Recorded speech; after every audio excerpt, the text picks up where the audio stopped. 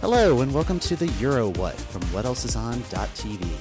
I'm Mike McComb, and I'm joined today by my fellow WEIO Eurovision News and Entertainment Research Division specialists, Ryan Brazel and Ben Smith. Howdy, folks. How's everyone doing this week? That's how I'm doing. Huh. It's the last week of classes here where I work, and so everybody's hair is on fire, including mine. So I will be very glad when this week is over and we can get into just sort of focusing on the Eurovision Song Contest, the actual semifinals and grand final. I will be very excited. Just focus on Eurovision, the important stuff. Mm-hmm. The important things in life. That's right. It's a good week. Spring has finally come to the Northeast, or at least for a few days. Westworld is back, which makes me happy as another thing that I've been very into. I don't know, it's been a good week. Awesome. How about you, Mike? This weekend, I finally finished the Portuguese packet unit. I don't know what they call it on Duolingo, but I finished the Portuguese section. So maybe a module. Something. Yeah, let's go with module.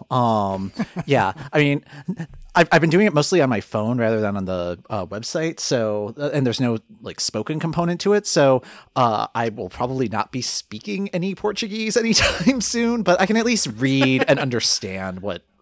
Vaguely. I think I have literacy, so that's a good goal to have. That's a good goal.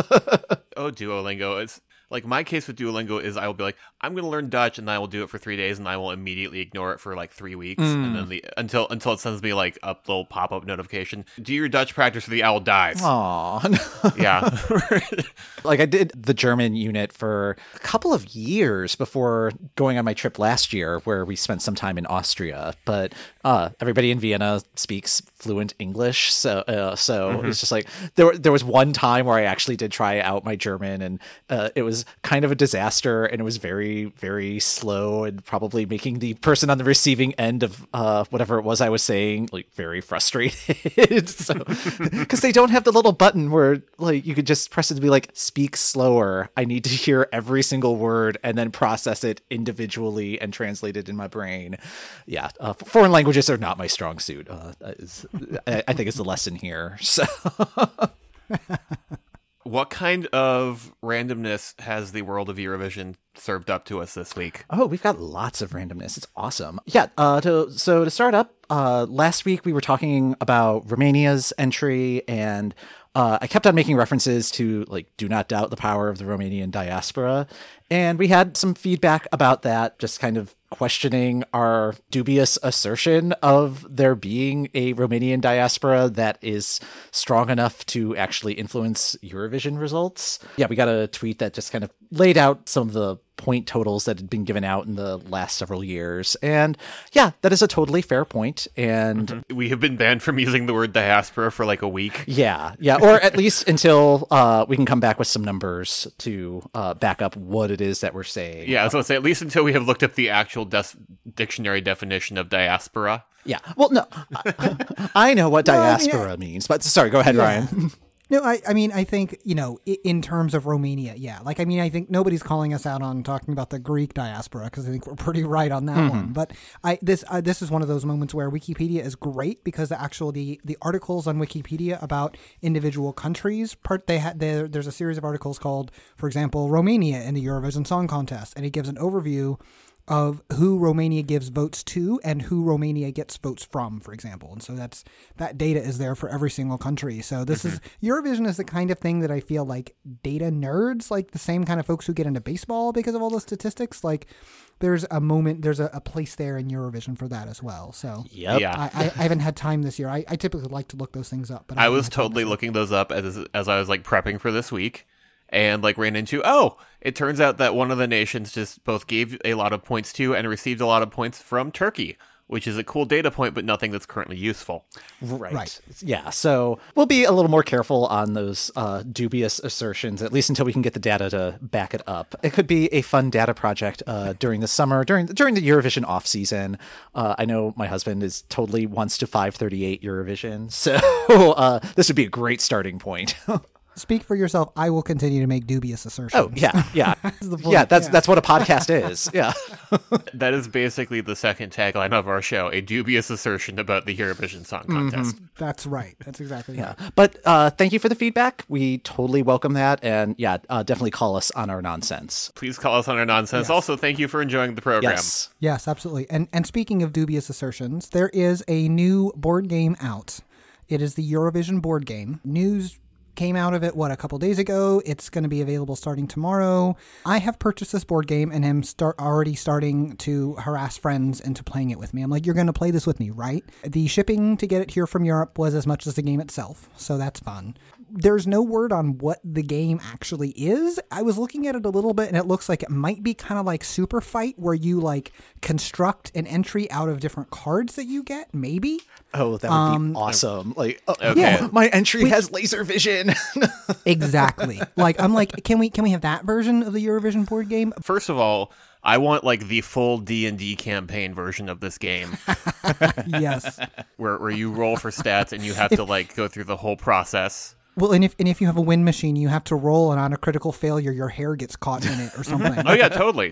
Like somebody please write I'm this here up. for that. Just to call out, I was on the Joko cruise in February, and like one of the things that somebody brought that will probably be of some tangential interest to this group was they brought what they were calling Dungeons and Drag Queens, Oh, fun. where it was like a full RuPaul's Drag Race D&D campaign where the characters were creating essentially drag queens with like D&D style powers.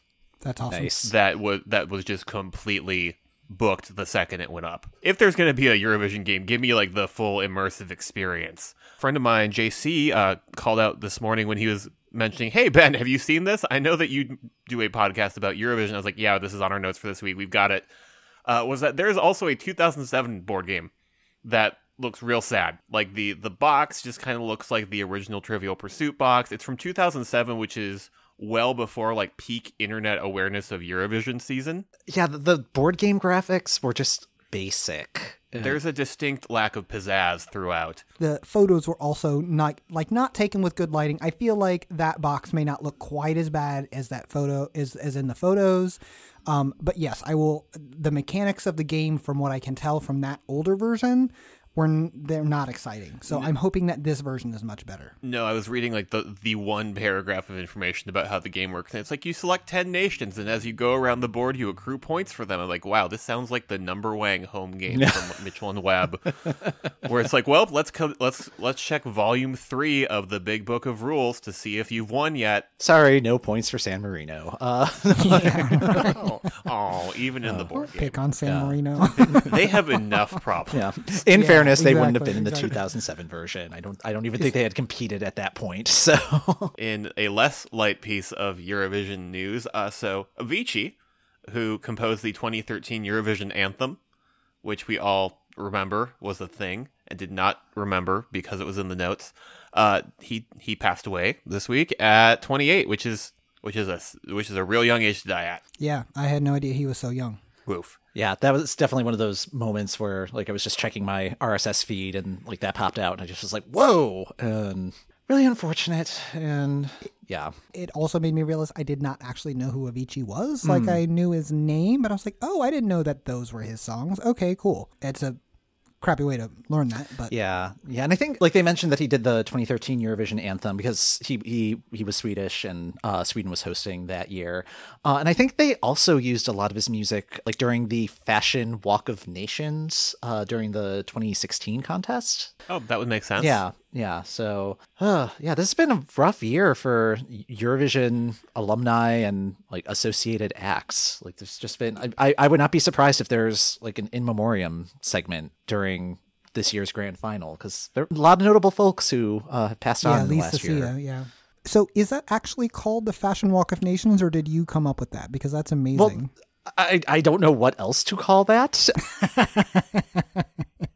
I mean, normally it's a parade of nations, but like that one was definitely a fashion show. It absolutely was. It absolutely was. I appreciate that. Also, kind of speaking of fashion, I guess. I don't know. This is a terrible segue. Logo TV announced today who will be doing the commentary for the U.S. broadcast of the grand final. Ross Matthews is coming back. He did the commentary last year.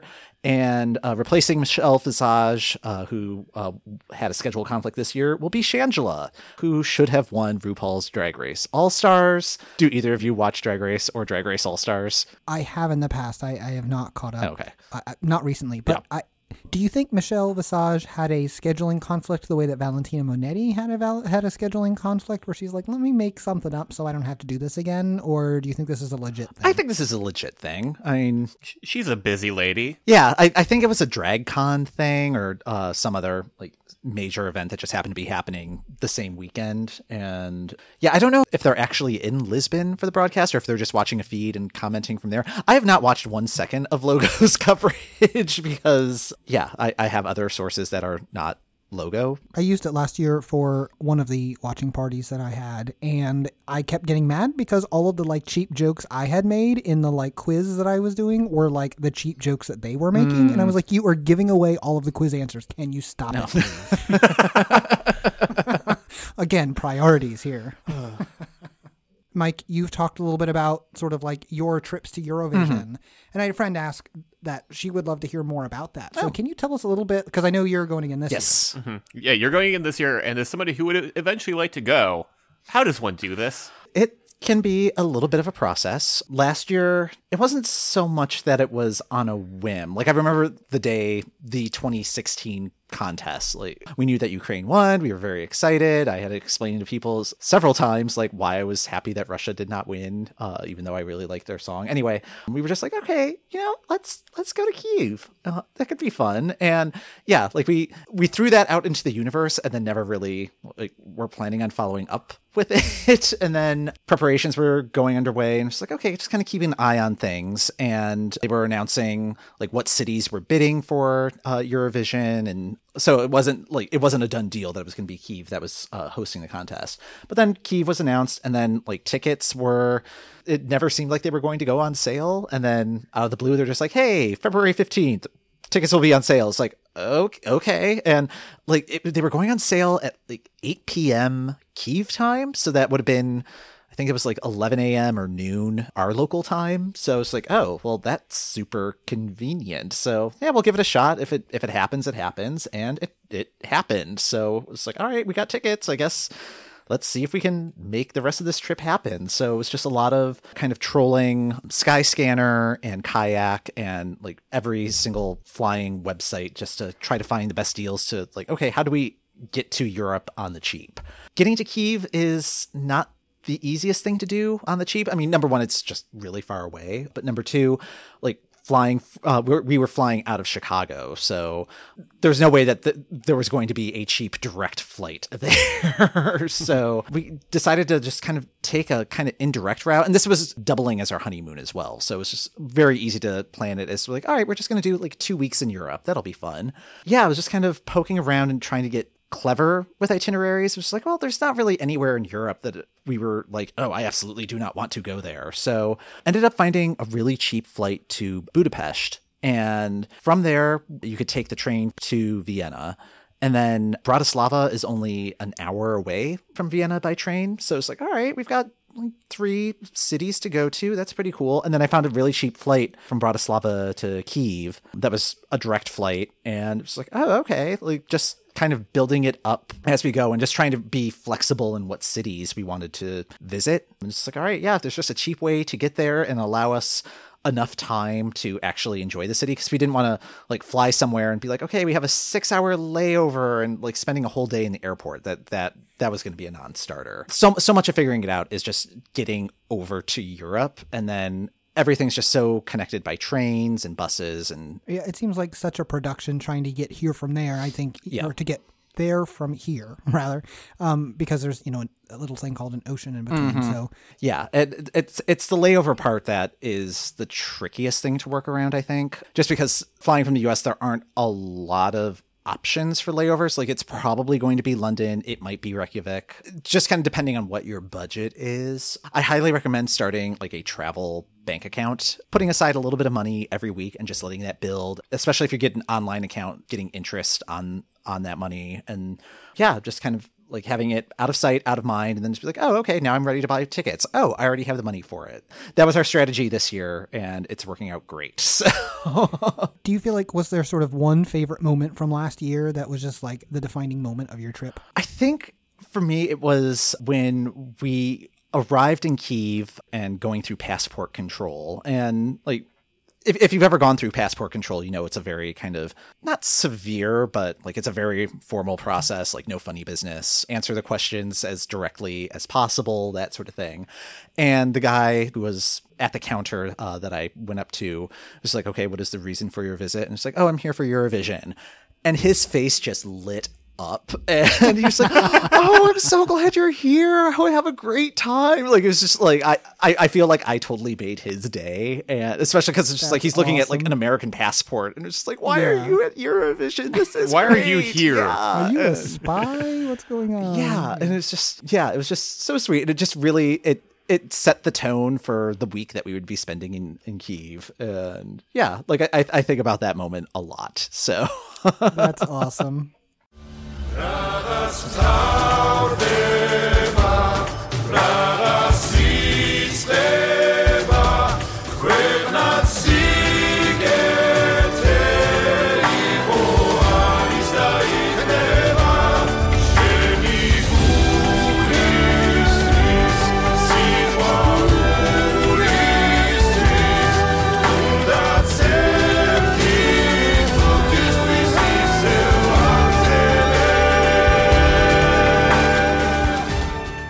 Right, so let's start talking about semifinal 2. And yeah, well, I guess not. We'll continue talking about it since we talked about the first half last week. The second half has 9 entries as well. Kicking off the second half is Georgia's ethno jazz band Iriau. That is their official name. That's their official name. It is everywhere. Mm-hmm. Yeah, they've got tattoos. It's awesome.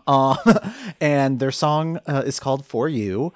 This one has really grown on me since we talked about the Dita Von Teese Curtain Monster a few weeks ago.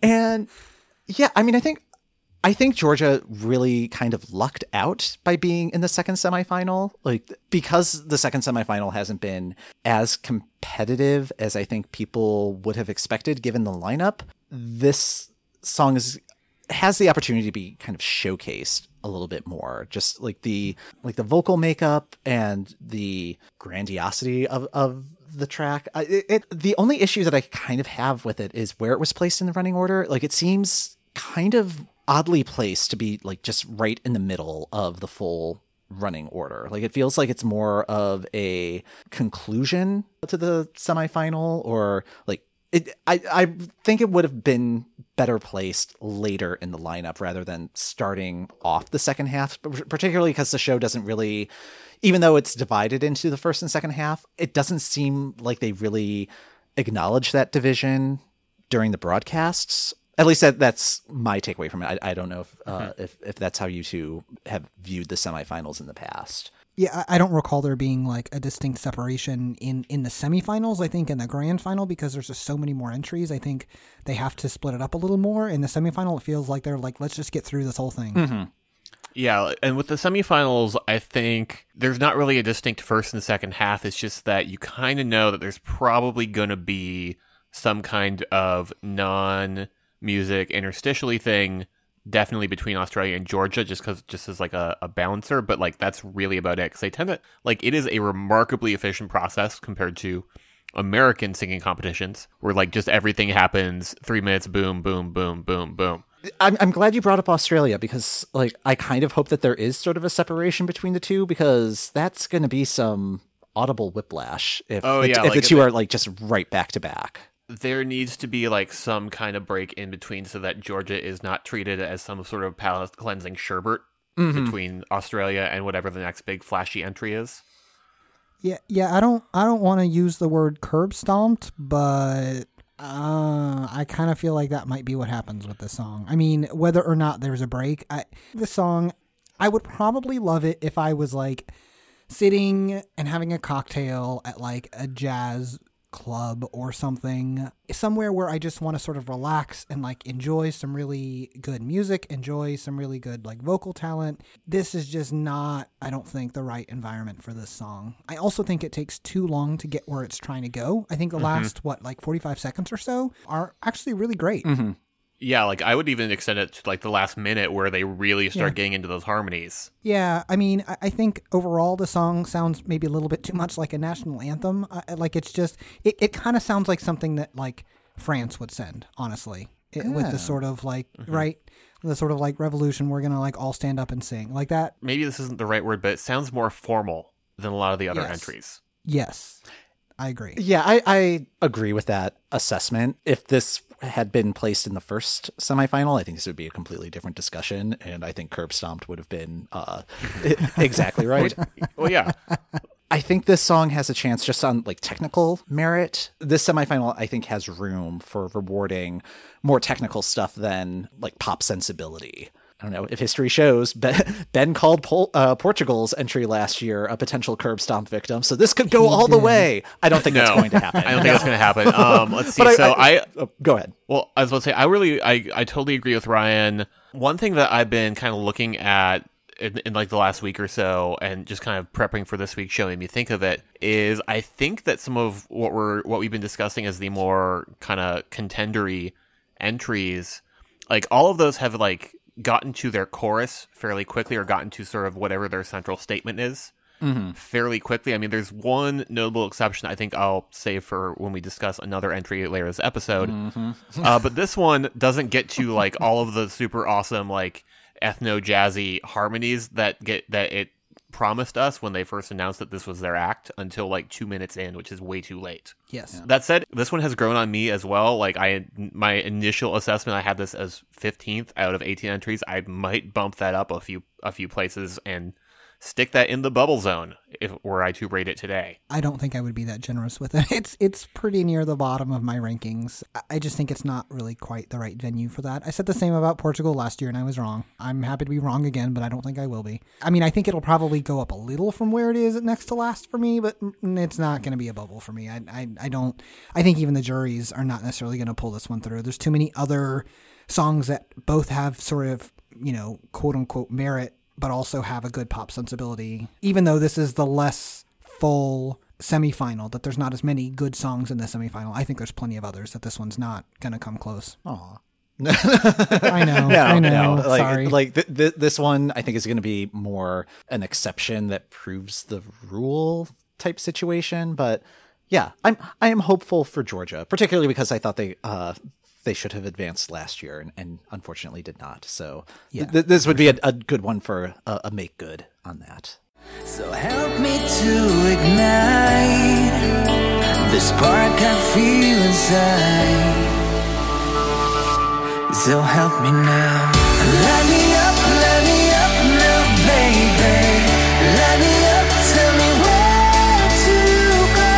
Light me up now, baby. Light me up and tell me where to go.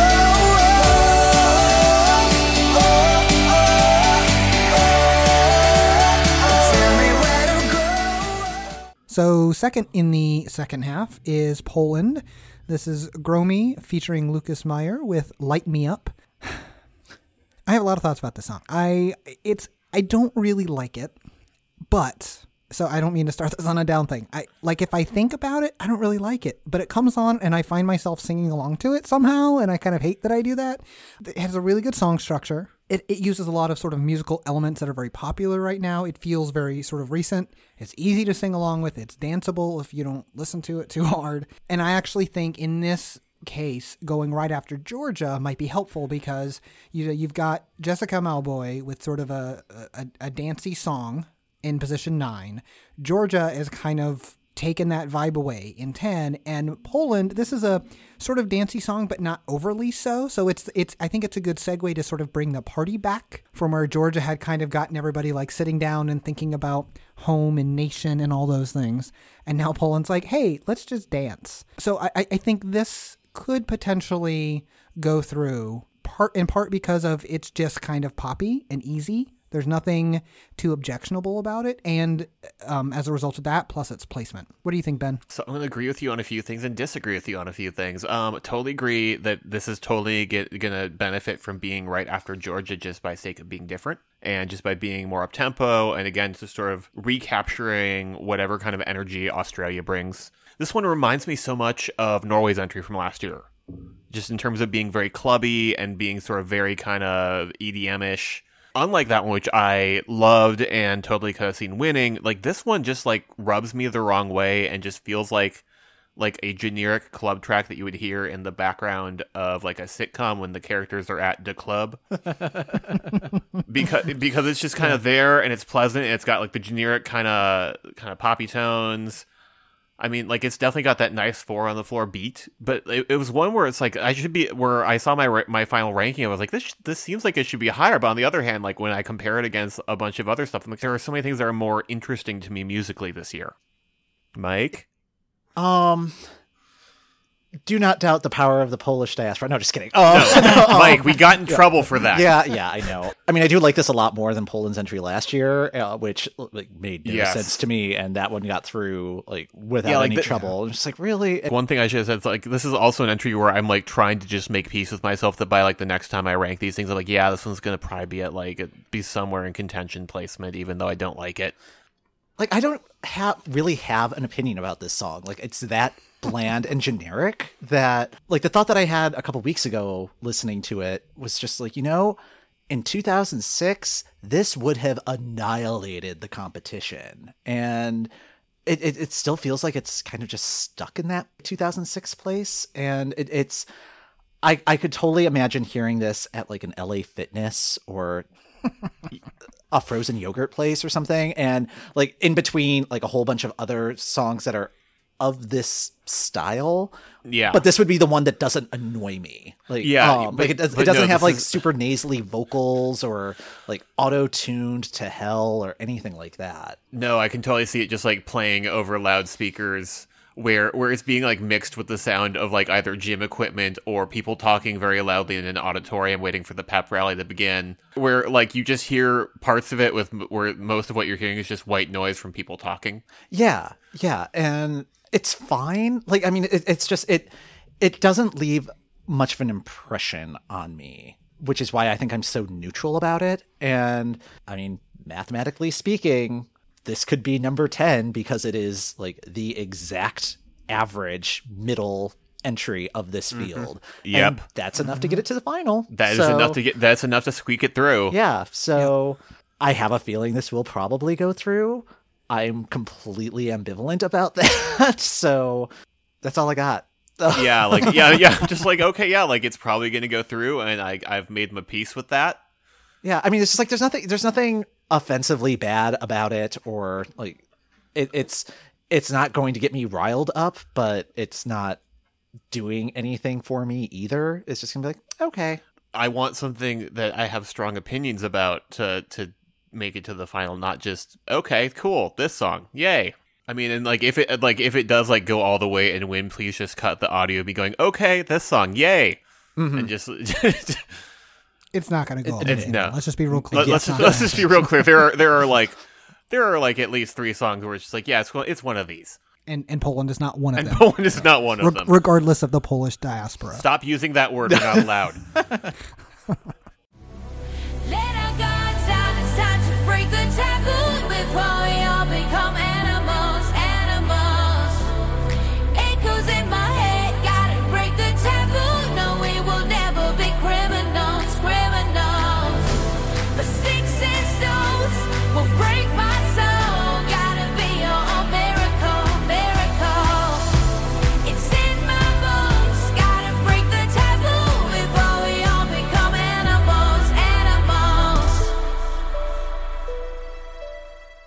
Okay, so speaking of not allowed, Malta. Malta is sending Cristobal and Taboo. This one I thought was like just had some of the same kind of generic stuff as Poland's when I first heard it, and when I sat through like 3 hours of their finals process. But it's grown on me, and like there was like a brief moment where we just had like the music video version. I was kind of wondering what they were doing with the audio there, because it kind of felt a little bit washed out. This one like grew on me, even though like lyrically it makes no sense in the verses, and I'm not really even sure what the choruses are doing, but it's earwormy enough that like my brain keeps coming back to the chorus. On the other hand, like I still keep thinking about like that final performance where I think the words I used were, "This is like an ANTM challenge." Mm-hmm. And like I'm just like, are they gonna do that again at the final? Well, not at the final. At like Eurovision, is like that what we're signing up for? I rated this really highly. Like this somehow shook out and was like 5th in my rankings for this final, but like I'm pretty sure it's dropped to like 8th, where it's like in that bubble range again. What do you guys think, Mike? I've really been struggling with this one. I believe the song is about like dealing with mental illness and like talking about it like openly and freely, and like that's the taboo that she's referencing. Yeah, she's been doing a lot of work as like she's Malta's representative on like mental health issues. So she's been doing a lot of ambassadorship type work, and she like performed this song in like the House of Commons or something in the UK last week. I admire what she's trying to do. I don't think this song does a good job of conveying that message. Yeah, just on hearing that story, I had the exact same reaction. We're like, that's great that you were advocating for this. This is definitely something we need to be talking about more. But on the other hand, just like singing that at like Parliament in the UK is maybe not the best first step. Part of the issue that I have with the song is Norway's 2016 entry, Icebreaker, was kind of about the same subject and very similar in style and delivery. And I don't think this is a refined version of that song. Like, I think Icebreaker is a better story and better executed version of what they are trying to do here. And it's also particularly challenging when you have like Monsters in the first semifinal, which is addressing the same issue and kind of just blowing it out of the water. Right. I think it was last week, I was listening to the songs on shuffle, and those two were like back to back, and it kind of got me into this headspace. It's like, well, wait, what if all Eurovision songs are about like mental illness and like talking about mental illness? And yeah, that was a deep listening session there. And it's just like, oh, wow, I'm listening to these songs way differently now. But I like the message of this song. I just don't like the song. Yeah, I'm not sure how that's going to translate on the stage. Also, the music video for it is bonkers. And like it's like this Mad Max scenario, but like she's wearing a tracksuit. It's very strange. I'm not sure how it fits in with the story and the message that she's trying to send. Like it like everything about this just seems so discombobulated, which was present in the national final. And if the performance doesn't change, then yeah, I think there's just going to be a lot of confused folks out there. Yeah, I agree that this is very sort of forgettable and generic. I think I like forgot the song existed for a while and was like, oh, that's sad that Malta's not competing. Wait, They are competing. What? And then I would hear the song and be like, wait, whose song is this? And now I'm like, okay, this is Malta's song. Wait, what are the words again? Like, I go through this motion of like, I just can't keep this song in my head for some reason. It won't stick. Even though it comes on and I like it. And I'm like, oh, this, like, particularly like the chorus. I think there are pieces of it that are good. I think it's a good song. I don't know. Before you said that, Mike, I literally, my notes was like, what is this song even about? Mm-hmm. I don't even know. I like can't listen closely enough to remember it or to know what it's about. And I can't really explain why I like it. I don't love it. I've got it on the bubble. I've got it sitting in the 10 spot. So it's just barely, if I were all of Eurovision, it would just barely sneak through. But it's okay. It's one of those that I'm like, well, there's pieces of it that are catchy. I may not know the lyrics. I may not really understand what it's about, but I'm singing it. And I'm enjoying it whenever it comes on. So yeah, this one's hard. Mm-hmm. But yeah, and like this is another one. So just going back to what I had briefly said about Georgia, where it takes like just slightly too long to hit that chorus moment. I think it took about like 45 seconds. Again, like if I look at some of the entries that we consider more successful, they're all kind of hitting that first chorus within like 30 seconds. And admittedly, like, pop songwriting is not all about numbers like that, but like there's a certain catchiness where like this one just feels slightly off. Yeah, I mean, I think part of it is listening to the karaoke version and just hearing like what parts of the backing vocals are like piped in. I think part of it is like the word taboo is not an earworm type word, and like the backing vocals like pop in with boo boo, and it's like the Princess Bride. Yeah, there's just a lot of audio distortion that is happening, but not intentionally. I think like it's just like, oh, just bad word choices, and yeah, I don't think her voice matches the melody of the song all that well either. Like it's just there's oh yeah, and like that was one thing when I've been trying to catch the various live in concert things from this particular season of Eurovision, and like this one feels like it has like a very high potential of going real pitchy real quick. Mm-hmm. We need to watch the performance and watch what rehearsals look like, because this one could be real sort of off the rails. The rehearsal footage will probably be the deciding factor here, like even before people's minds will probably be made up before the actual for real Z performance, which is unfortunate, but it's something that happens. So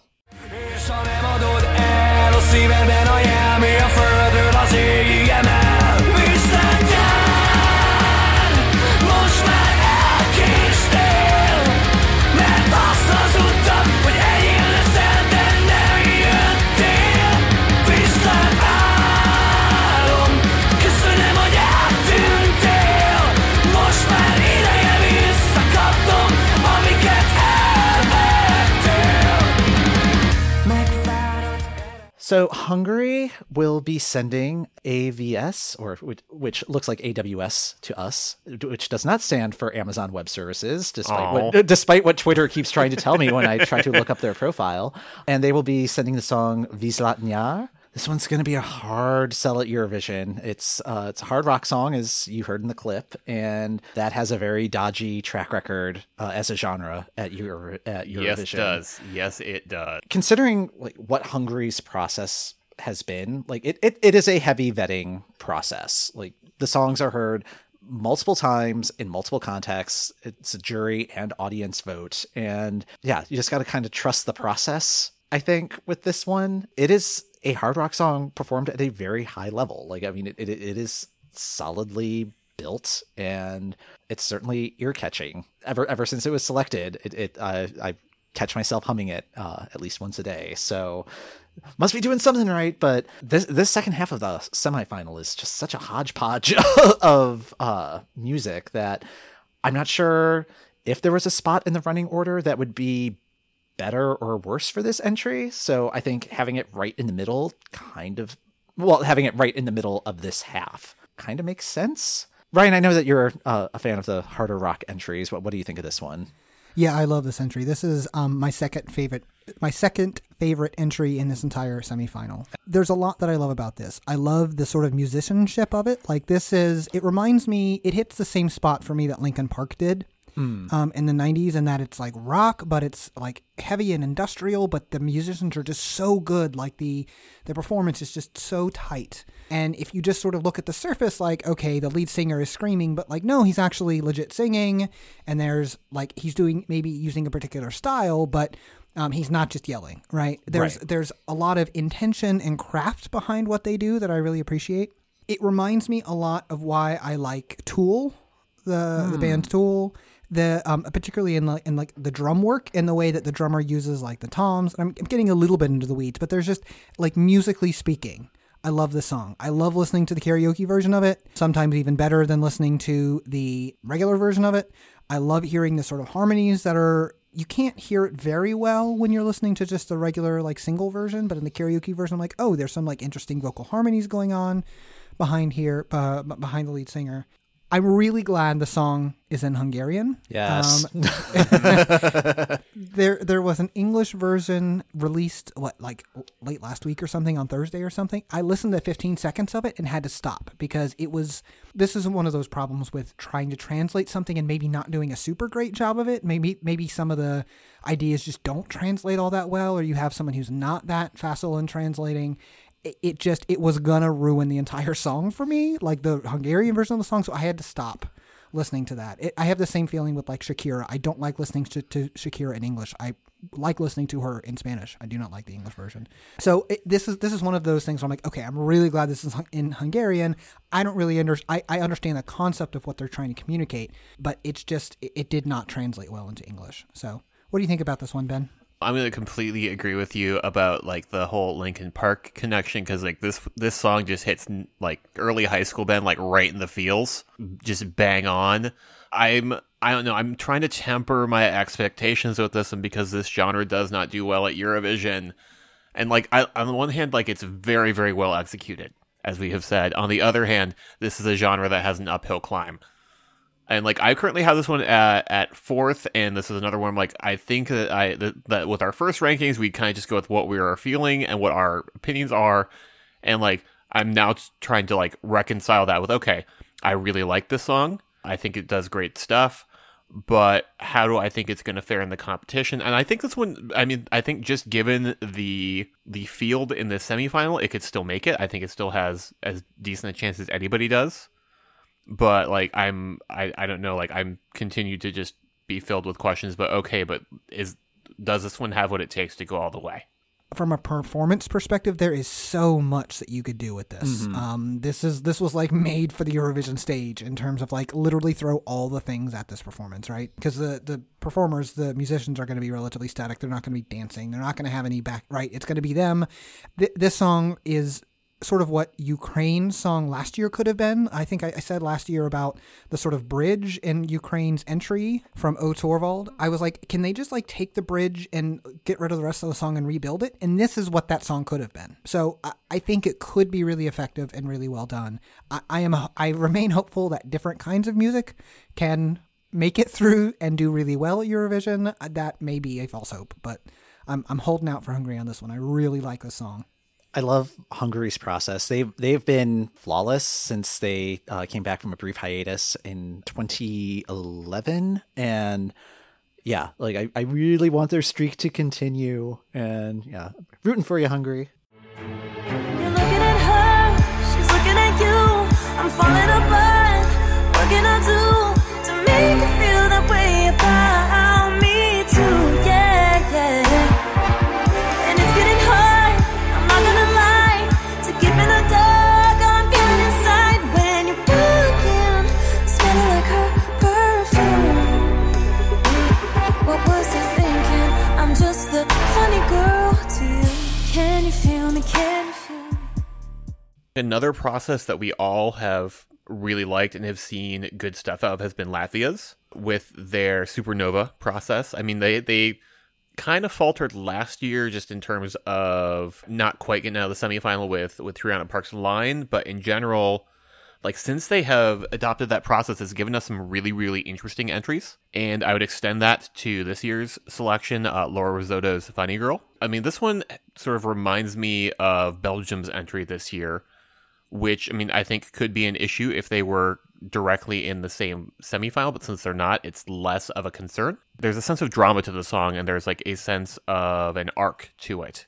Admittedly, like it's not one of my favorites in this one. Like I have it placed fairly low, but I think with the correct staging, this one could have has a shot of getting through. Now, Mike, you have a very strong opinion looking at our various rankings. What are your thoughts on this one? I've bought a T-shirt with Laura Risotto's face on it for when I go to the second semifinal. Is that a new scale? Do you like? I'm using the karaoke version. Do I like the karaoke version? Is it now? Do I have a shirt with their person's name on it or face on it? I would have gone with Australia, but I went with Australia last year, and it's like, well, I want to have a little bit of variety. I also got Australia, but. Nice. I don't know what it is about this song. Like, it's not like I love this song, 'cause that's not how I feel about it. It's just, it's so unexpected. Number one, it feels so unexpected from Latvia. Agreed. I'm hoping by this time next year I'll stop saying that, because Latvia has been so unexpected since they've adopted the Supernova format, and that's one of the reasons why I love it. But there's just a sophistication to this track that is very unusual for Eurovision. And I think part of it might be she's based in the US, so it's not a case of the song being translated from like Latvian to English or like any sort of clumsiness in that regard. So there's just like an idiomatic quality to this song that I don't think you encounter at Eurovision all that often, since like even from like UK and Ireland, where like English is their language and it's still not that idiomatic in the way that they like write their songs. And like this one has just such a clear story, and it's just sophistication. Like that is the only way that I can describe this song. My biggest concern about it is the stage performance. I didn't really care for the stage performance in the Latvia version because it was just, like mostly her like standing center stage and like flipping her hair back and forth. But this isn't like a like flip your hair back and forth type song, so I don't know. I'm hoping it's one that kind of takes the audience by surprise, because it doesn't have a lot of YouTube views, and I think it's just flying completely under the radar. So its placement in the lineup is also a concern, because she's right after Hungary, which is like a completely different song, and right before Sweden, which is Sweden. I'm rooting for you. That's all I've got. Ryan, what do you think of this one? Yeah, so early in the selection process, I really, really loved this song. And the more I listen to it, there's a couple of small production choices that are making it hard for me to stay on board with this song. When you think about a beat in music, right? Like a beat is not like a very specific, like there's some space in a beat. You can be sort of ahead of the beat, you can be on the beat, you can be a little behind the beat. And depending on where you're singing and where you're attacking a note, it can sort of denote different things, right?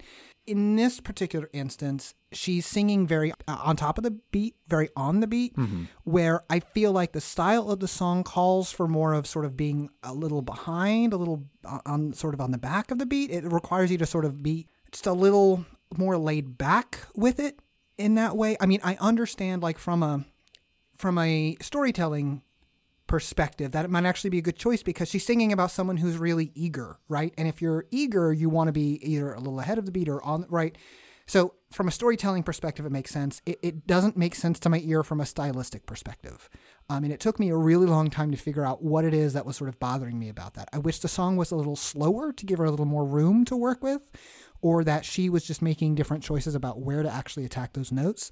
And it's a really small thing, but I can't get over it. Like every time I hear it, I'm like, man, I wish you would take a little more time with this. I wish that there was like a little bit more of like regret and jealousy and not just sort of like eagerness. It makes it kind of hard for me to empathize with the narrator of the story, because it's like, well, maybe you just need to like back off a little bit. I like a lot about it, but that for me, I have this in 11th place because and that has dropped significance for me, and it may go back up. I've been sort of looking at some live versions, and that's a pretty consistent choice that she's making, so I don't know if that's going to change.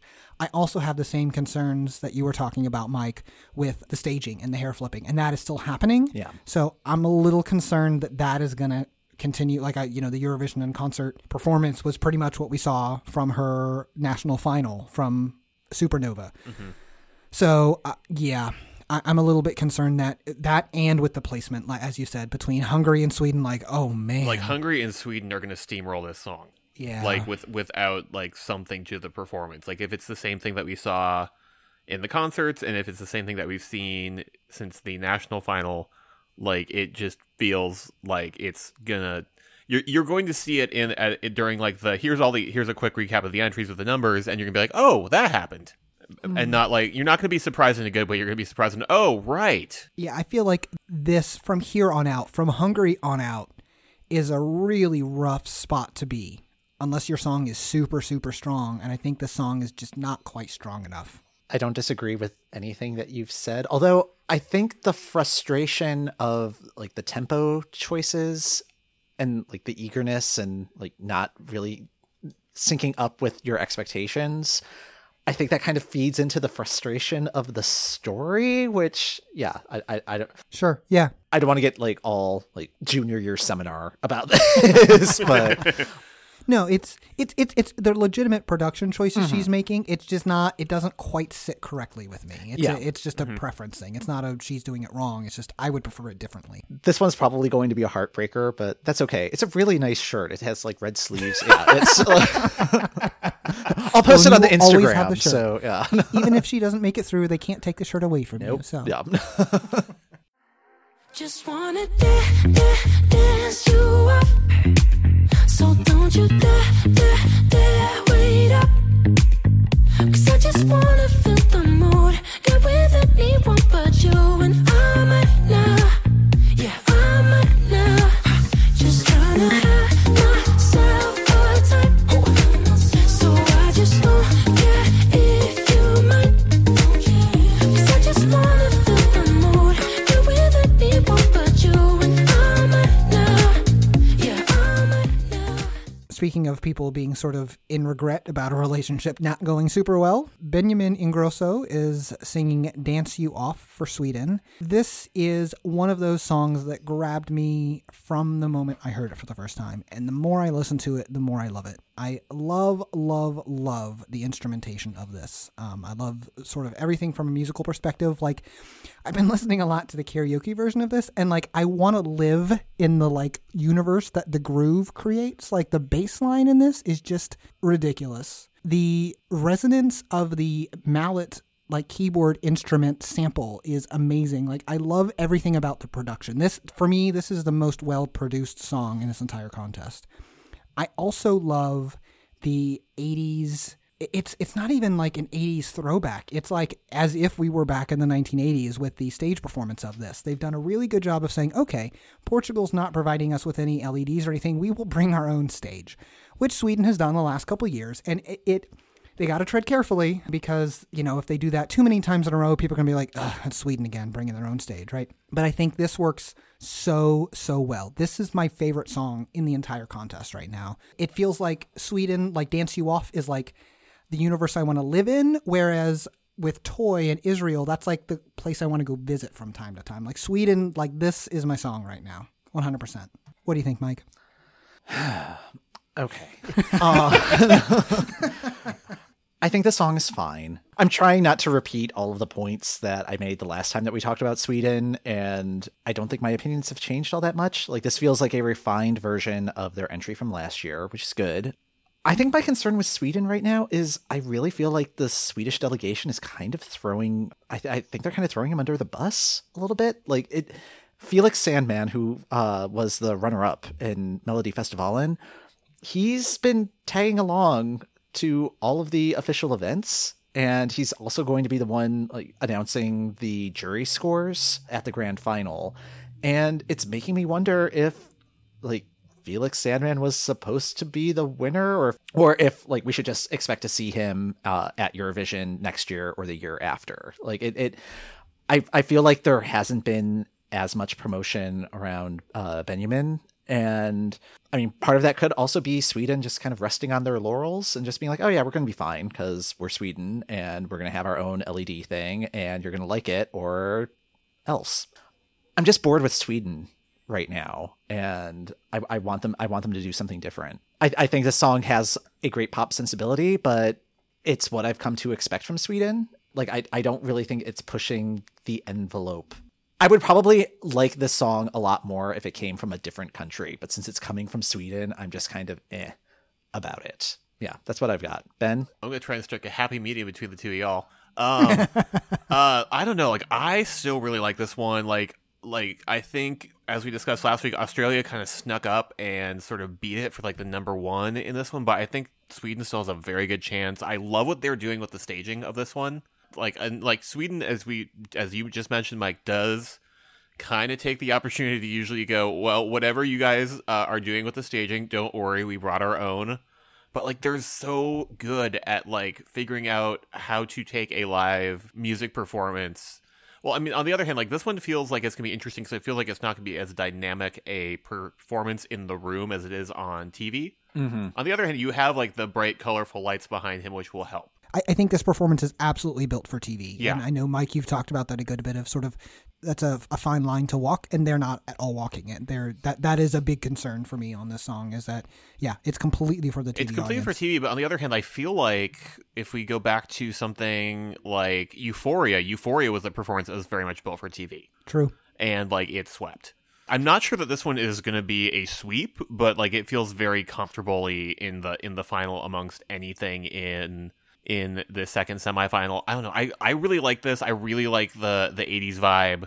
I keep going back to this week just talking about getting straight to the chorus. This song gets to the chorus in like 20-25 seconds. It really does. Like it just gets down to business. And like of the kind of leaders in this year's contest, like I would say the leaders to me right now seem to be like Sweden, which gets to the chorus right away, Australia, which also gets to the chorus within like about 30-35 seconds, and Israel, which oddly enough takes a while to get there. It takes about a minute. On the other hand, right at the beginning, they sort of drop in little samples of what you're going to get to. So it also kind of immediately sets the stage. And like the stuff that grabs me this year, both these three entries and like other stuff in the contest, the stuff that's doing it is the stuff that sort of gives you like a little bit of a verse, but then gets straight to sort of what its central thing is. For me, the easiest path to victory for Sweden is being number 2 in both jury and televoting, right? I feel like Sweden could be, I don't know that it would win outright by itself. If it does, that'd be great. But I think more likely is sort of Australia and Israel sort of split. And Sweden kind of sneaks in there in the way that, Ukraine did a couple years ago. I think that's a more likely path to victory for Sweden, in part because of sort of viewer fatigue that you're talking about, Mike. Mm-hmm. And yeah, some of the TV audience versus in-person audience issues. Yep. I just don't see that scenario playing out. Like Bulgaria is in the mix. If you're not going to go for Israel or Australia, like Bulgaria seems like a great choice, particularly because like Sweden also has a disadvantage of they've won twice recently, and there are a lot of other countries that are like just as viable this year. And yeah, I would hope that people would want to vote for at least somebody who hasn't hosted like in the last 3 years. On one hand, yes. On the other hand, the Swedes do a very good show. Oh, they are so good at it. But other people could do good shows too. No, it's fair. We talked about last week where I think I was the one who pitched. I can totally see Australia doing the second and second all the way to victory. I can totally see Sweden doing that as well.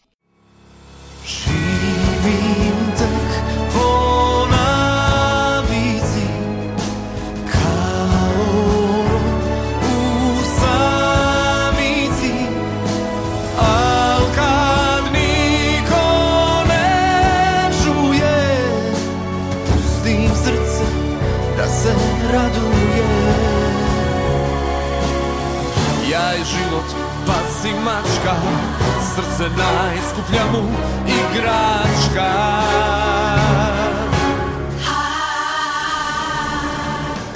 Montenegro will be doing the opposite of what they did last year, sending Vanja Radovanovic with the song Inje. I do not know what to do with this song, which is unfortunate because it's of a style that used to be kind of commonplace at Eurovision, but the last couple of years, just kind of based on who's been able to participate, hasn't always been present. Like I think the last time like an entry of this style sort of was sent was in 2016 with Bosnia-Herzegovina. Yeah, it's just like you have 3 minutes and this is the song and there will be a build up here. And it's like a very strict kind of schedule that of like these are the music moments you will hit and this is when you will hit them, and at 3 minutes the song will end. The thing about this song for me though is, did either of you play Final Fantasy VIII? No. Nope. Yeah, this song, and particularly the music video that goes with this song, just instantly reminds me of that game. It's just really kind of ponderous and sort of futuristic. There's a gun blade type thing, but I swear the part in the video where he's like floating in the air and like cradling the woman in his arms, I'm 99% certain that exact same shot is in Final Fantasy VIII. And it's just like this whole vibe. And I did not like that game at all. And I think that's kind of peppering my reception of this song, where it's just like I don't know what to do with this. Like even the like part at the end of the second chorus, like it seems like it comes straight from that game. And I don't know, like maybe that's like a new trend that is emerging at Eurovision, because last year I said that Albania's entry reminded me of Final Fantasy IX. Like I would consistently refer to it as like Final Fantasy IX cosplay. So this is like FF8 cosplay. And yeah, I'll be curious to see what Belarus does with FF7 cosplay next year. Just a thought. I don't know. Ben, what do you think of this one? This is one, I think, along with Georgia for me, that in like the last week or so, I've just had things on shuffle, and this one will come up, and I'm like, oh wow, this is nice. What is this? And then I will look and be like, oh, Montenegro.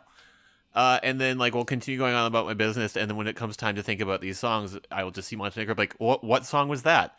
So like this song is very nice, and like I think I was a bit harsh in my initial assessment of it. I fully agree that like we get one of these every so often, and I think the last time Montenegro sent one of these was like the last time they got through to the finals. True. So it seems to be a good look for them, but yeah, like it just does not stick with me. Like I think if I were to like re-rank it, I'd probably rank it higher than 17th, but maybe not that much more. Yeah, I think you're right that it's a good look for them, but you could sort of tell it's not really what they want to do. Like they want to send stuff like space. They want to send Rambo Amadeus. They want to send the space. Yeah. They want to send the weird stuff, but the weird stuff doesn't sell, and they want to sell. Yeah. Yeah, I want them to send the weird stuff too. Yeah, given the choice between Montenegro sending this and getting through to the final versus them sending something like space and just going all out and not getting through, I want them to just send space. Well, send space, but like send it with some backing dancers, right? Like,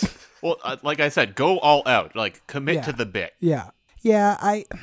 I like the last 5 seconds of the song, but then it's over. Like, there's something Audio, I think, was the last time they went through to the finals, right? Yeah. And that was, that's the song we're talking about. That's very similar. And I hear that song and I'm like, oh, this is a good song. And I feel like this song might also be that. Then in a couple of years, I'm going to be like, oh, I totally underrated this song. But right now, no.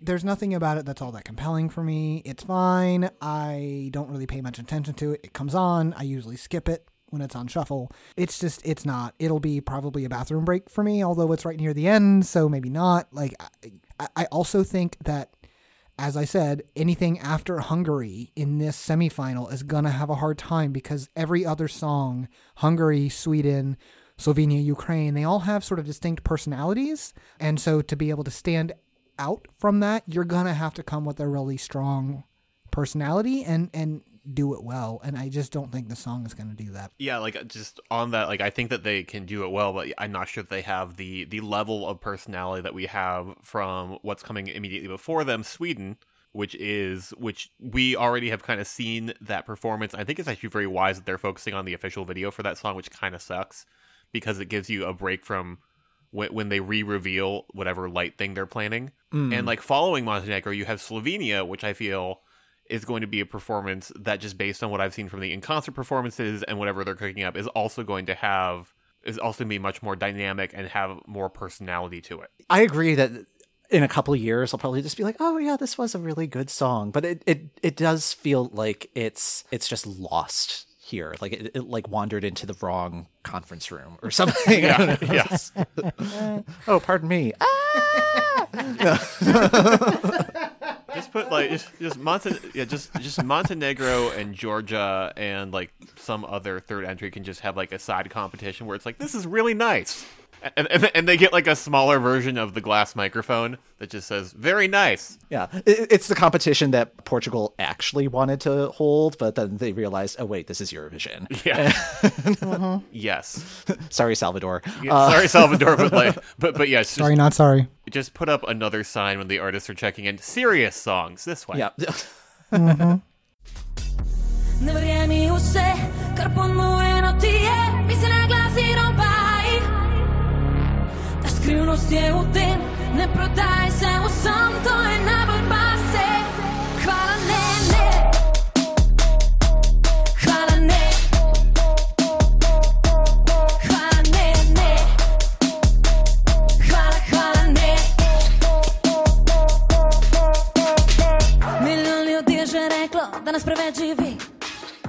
I had briefly mentioned it and started talking about the lineup, but Slovenia, Lea Sirk and Falane, I really dig this one. It has attitude. It has like a really percussive sense of musicality to it that is really working for me. She feels like a very dynamic performer. I have no clue what she's saying. Well, I have kind of an idea just from looking up what Falane means. This song just feels fun to me. And like again, like I like its sense of attitude. I don't know, what do y'all think? So on this one, the instrumentation is a little bit too sparse for me, and I really hate that pong noise. Like it actually actively annoys me, and it would be fine for the first little while, but it just continues. Like I find myself getting to about the 2:15 mark in this song, and I think, oh, okay, the song is over, and then it's like, oh nope, there's another 45 seconds, like consistently. So I feel like it's too long. I don't like, they need some more instrumentation in there somewhere to make the sort of second half or last third of the song feel different from the first half or first 2/3. There's just not enough production going on in this song for me. It feels like it sort of goes on for too long. I like what it's doing. It's just doing it a little bit too long. I agree with that. This song reminds me so much of an entry, I think it was from 2013, Lithuania, Attention, which... Oh, yeah. Okay, yeah. I can totally see that. I can totally kind of hear, well, not see that, I can hear it. That song was total mic nip, and I was not at all surprised that it did not make it to the final, just because it's like it's such a specific type of like I don't even really know how to categorize it necessarily. It's just like ladies that are saying they are having enough. But the thing with Attention was there was a degree of difficulty in the lyric delivery of that song. Like it was like having to pack in a lot of syllables in a short amount of time that this song doesn't really have. And I think that's what's missing from this song is like there's just not the level of difficulty that is present in the rest of the semifinal. That's not to say that it's a bad song. Like I don't think every song needs to be like knocking it out of the park and like doing like all of these like ridiculous like linguistic gymnastics or anything like that. This is missing some oomph, and I'm not sure where they can find the oomph. Maybe it can be accomplished through the staging. I'm not sure, but it feels like this is just kind of like 90% of where it needs to be, and I really want to see what it's like at 100%. And I'm not confident that we're going to see like the 100% at the semifinal. Was Attention the one that the woman was wearing the dress with like the cup holders in it? Yes. Yes. And there was just like the one guy that was like kind of dancing around her, and she wasn't having any of it, and I loved looking it. for a cup holder, and I think she a didn't want friend him on to use. Twitter mentioned that like their entire look just felt like third-party computer peripherals, and that just felt spot on. Didn't she may have been in contention for the Barbara Dex if she did not win the Barbara Dex award. So That's a good question. for people who aren't familiar, the Barbara Dex award is for the worst dressed act at Eurovision for a given year. It's a dubious distinction. I'll put it that way. One thing that works for me that apparently just isn't working for you guys is I love the sparseness of this one. I like it feels like it's pulling on sort of elements of what's going on in like trap and other stuff, but in a way that feels very Eurovision, and just sort of mixing it up and sort of finding a pop sensibility within that for me, and like it's really working. But on the other hand, I also agree that like at about like 2:15 in, I'm like, okay, you could add like a third element here. The bridge needs to actually take us somewhere, and it just doesn't. Yeah, and like sparseness is so risky at Eurovision, just because like I think back to Poland's performance at the 2011 contest. Like they opened the first semifinal, and this was when they were like in the giant soccer stadium in Dusseldorf, and that stage was just so massive, and there was this one overhead shot. Like, she was just swallowed by the stage. Like it was a perfectly fine performance, but it was just like, oh man, she's just like there's just these like 5 dots that are running around this very tiny stage, and I'm worried that the sparseness of this performance could end up leading to the same sort of effect, unless she's able to find something in the song that fills the room. And I'm not sure where that exists in this performance. You can see that whatever the weather, that the wind's over there on the same road, and it has always been, I will never. That decision has got to be made.